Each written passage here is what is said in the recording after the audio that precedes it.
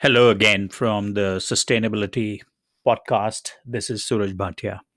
As promised in a previous episode, I'm going to give my commentary on the recently concluded climate conference, global climate conference in Egypt, otherwise known as COP27. So, COP27 was held in the town of Sharm el Sheikh. It's a seaside resort town in the country of Egypt. First of all, there were a few observations leading up to the actual event. Sharm el Sheikh is not exactly the easiest place in the world to get to. So, whoever attended had to make several connections, at least one connection, maybe two, to travel and reach the town. So, I suspect that put a little bit of initial damper onto the conference. Second, there were some initial concerns about security and safety in the town. But I think after the first day or two, those were quickly dispelled.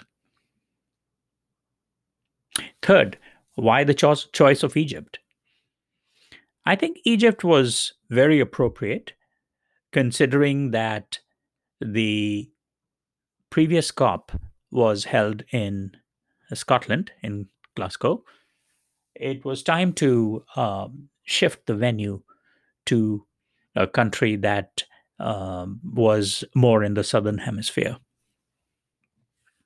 Anyway, uh, the COP27 was well attended, and initially there were many concerns whether an agreement would even be reached. There was also some discussion about whether these COPs should be held every year or every other year. But you see, there's an urgency to the whole situation. If you have to achieve a 1.5 degrees Celsius global warming, you have to stay on top of it. You have to continue the discussion. You have to continue to come up with compromises. And while initially it looked like COP27 would fail because it was so soon after Glasgow, and also because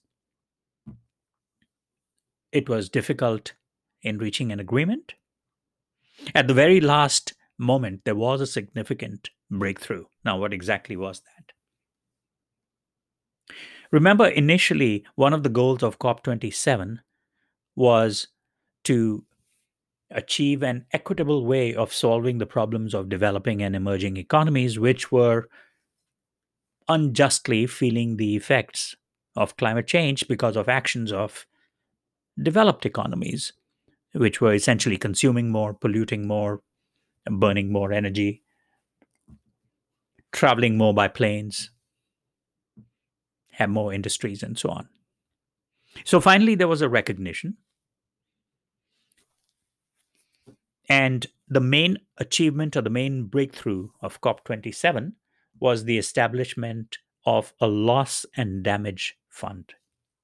Now, what exactly does that mean?